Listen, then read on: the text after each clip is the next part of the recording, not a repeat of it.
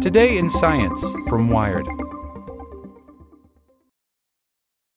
When you need mealtime inspiration, it's worth shopping Kroger, where you'll find over 30,000 mouth-watering choices that excite your inner foodie. And no matter what tasty choice you make, you'll enjoy our everyday low prices, plus extra ways to save, like digital coupons worth over $600 each week. You can also save up to $1 off per gallon at the pump with fuel points. More savings and more inspiring flavors make shopping Kroger worth it every time. Kroger, fresh for everyone. Fuel restrictions apply.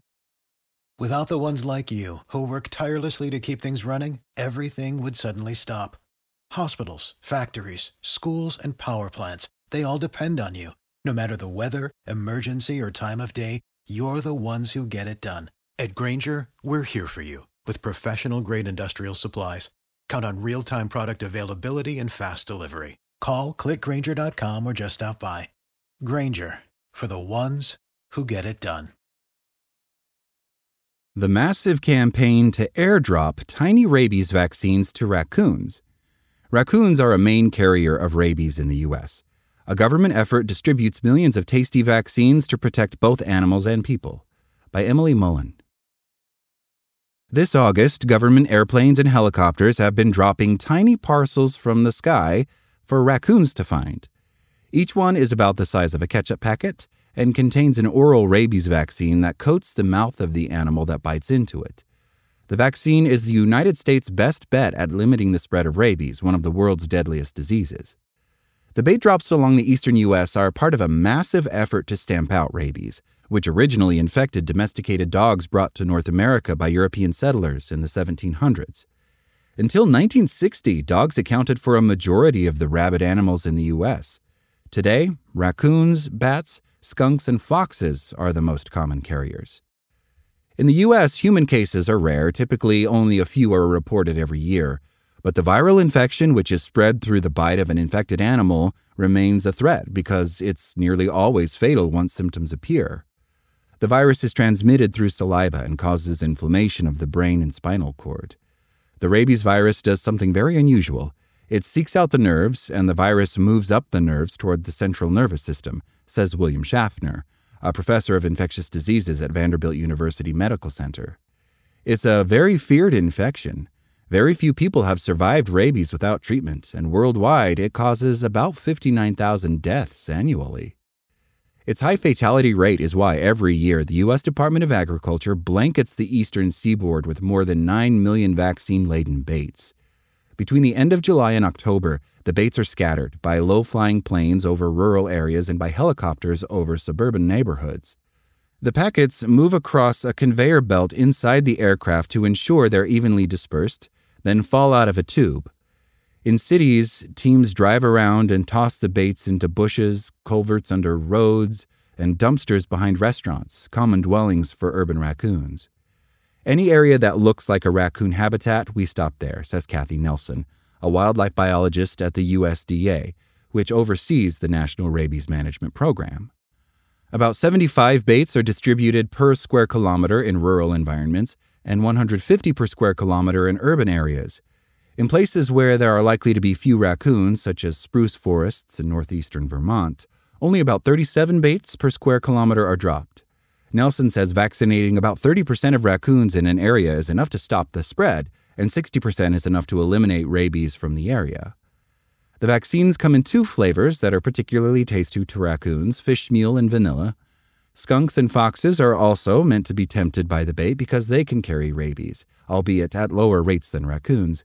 Sometimes animals that aren't meant to eat the baits end up snatching them. Opossums and gray squirrels, for instance, are frequent thieves, says Rich Chapman, the program's coordinator. It's a waste of bait if the packets end up in the mouths of non-target animals, so government researchers are studying ways to make the vaccines less attractive to them. Since 1997, the U.S. Department of Agriculture has been distributing millions of oral rabies vaccines every year targeting raccoons, skunks, and foxes. It takes 8 to 9 months of planning to determine where the bait should be dropped and to draw up flight plans, according to Chapman. The calculus is based on where cases of human and animal rabies occurred in previous years and the threshold of rabies immunity among animals in a certain area. In order to refine where we're dropping our baits, we need to be very strategic about making sure we know exactly where that front is, Chapman says, referring to the line between an area with rabies and one without. 5 to 6 weeks after the bait drops, government biologists determine whether immunity has been established in an area by going out into the field to trap live raccoons, skunks, and foxes and sample their blood. The animals are released and the samples are tested for antibodies against rabies, which are generated in response to the vaccine and signal a protection against the disease.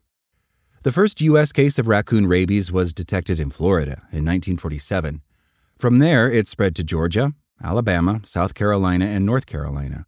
It reached northern states by the late 1980s and early 1990s, when rates shot up after raccoon hunters unwittingly relocated rabid animals from southern states to Virginia and West Virginia to restock depleted populations of local raccoons.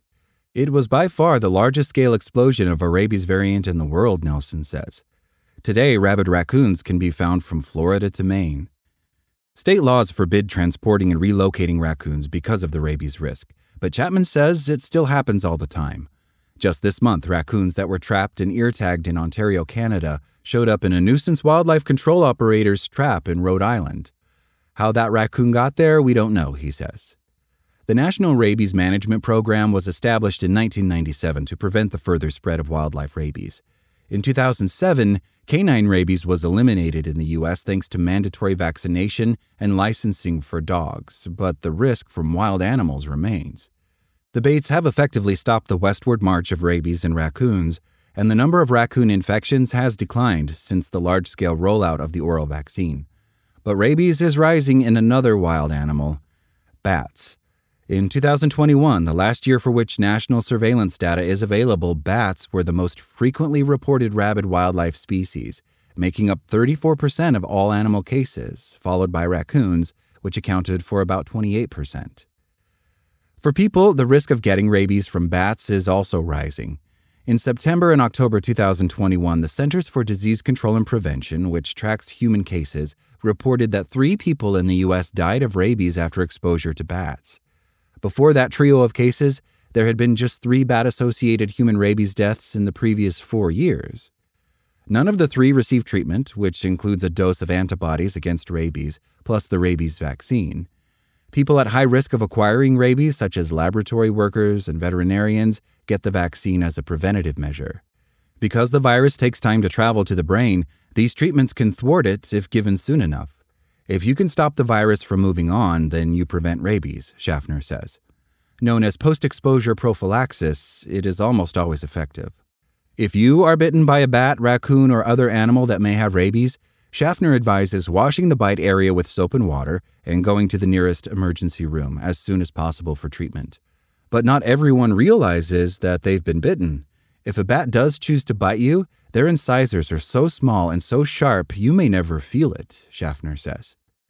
In January 2021, an 84-year-old man in Minnesota died 6 months after waking up in the middle of the night with a bat in his room. He had no visible wounds, but when the bat was later tested for rabies, it was positive. He died even after receiving treatment, the first documented such instance in the Western Hemisphere. Public health officials suspect the man was immunocompromised. His case was detailed earlier this year in the journal Clinical Infectious Diseases. The one species that is really emerging and causing more cases of rabies is bats, says Jorge Osorio, director of the Global Health Institute at the University of Wisconsin-Madison. As you can imagine, it's difficult to find a vaccine that actually can be applied to them, he says. After all, bats eat insects and fly, so they don't pick up the baits meant for terrestrial animals. One solution that Osorio and others are working on is a topical vaccine in the form of a paste or gel that could be applied to a bat that's caught and re-released into the wild. Because bats groom and feed one another, researchers think this could be a way to spread a vaccine throughout a population. Another idea is to spray a vaccine into caves or other bat habitats, but these approaches are still in the early stages and haven't been thoroughly tested. Charles Ruprecht, former chief of the CDC's rabies program, says a bat vaccine would not only be expensive to develop, but testing could pose ecological and ethical questions since many bat species in the U.S. are in severe decline or endangered. He thinks eradication in raccoons is possible, but would likely require more resources. We've been able to prevent raccoon rabies from moving westward, he says. What we haven't been able to do is eliminate it from any state where raccoon rabies currently exists. Chapman says the government's goal is to eliminate raccoon rabies by 2063. That'll take a lot more bait. Thanks for listening to Wired. I'm Zeke Robison, and for more stories just like this one, visit us at wired.com. Like what you learned? Subscribe everywhere you listen to podcasts and get more science news at wired.com/science.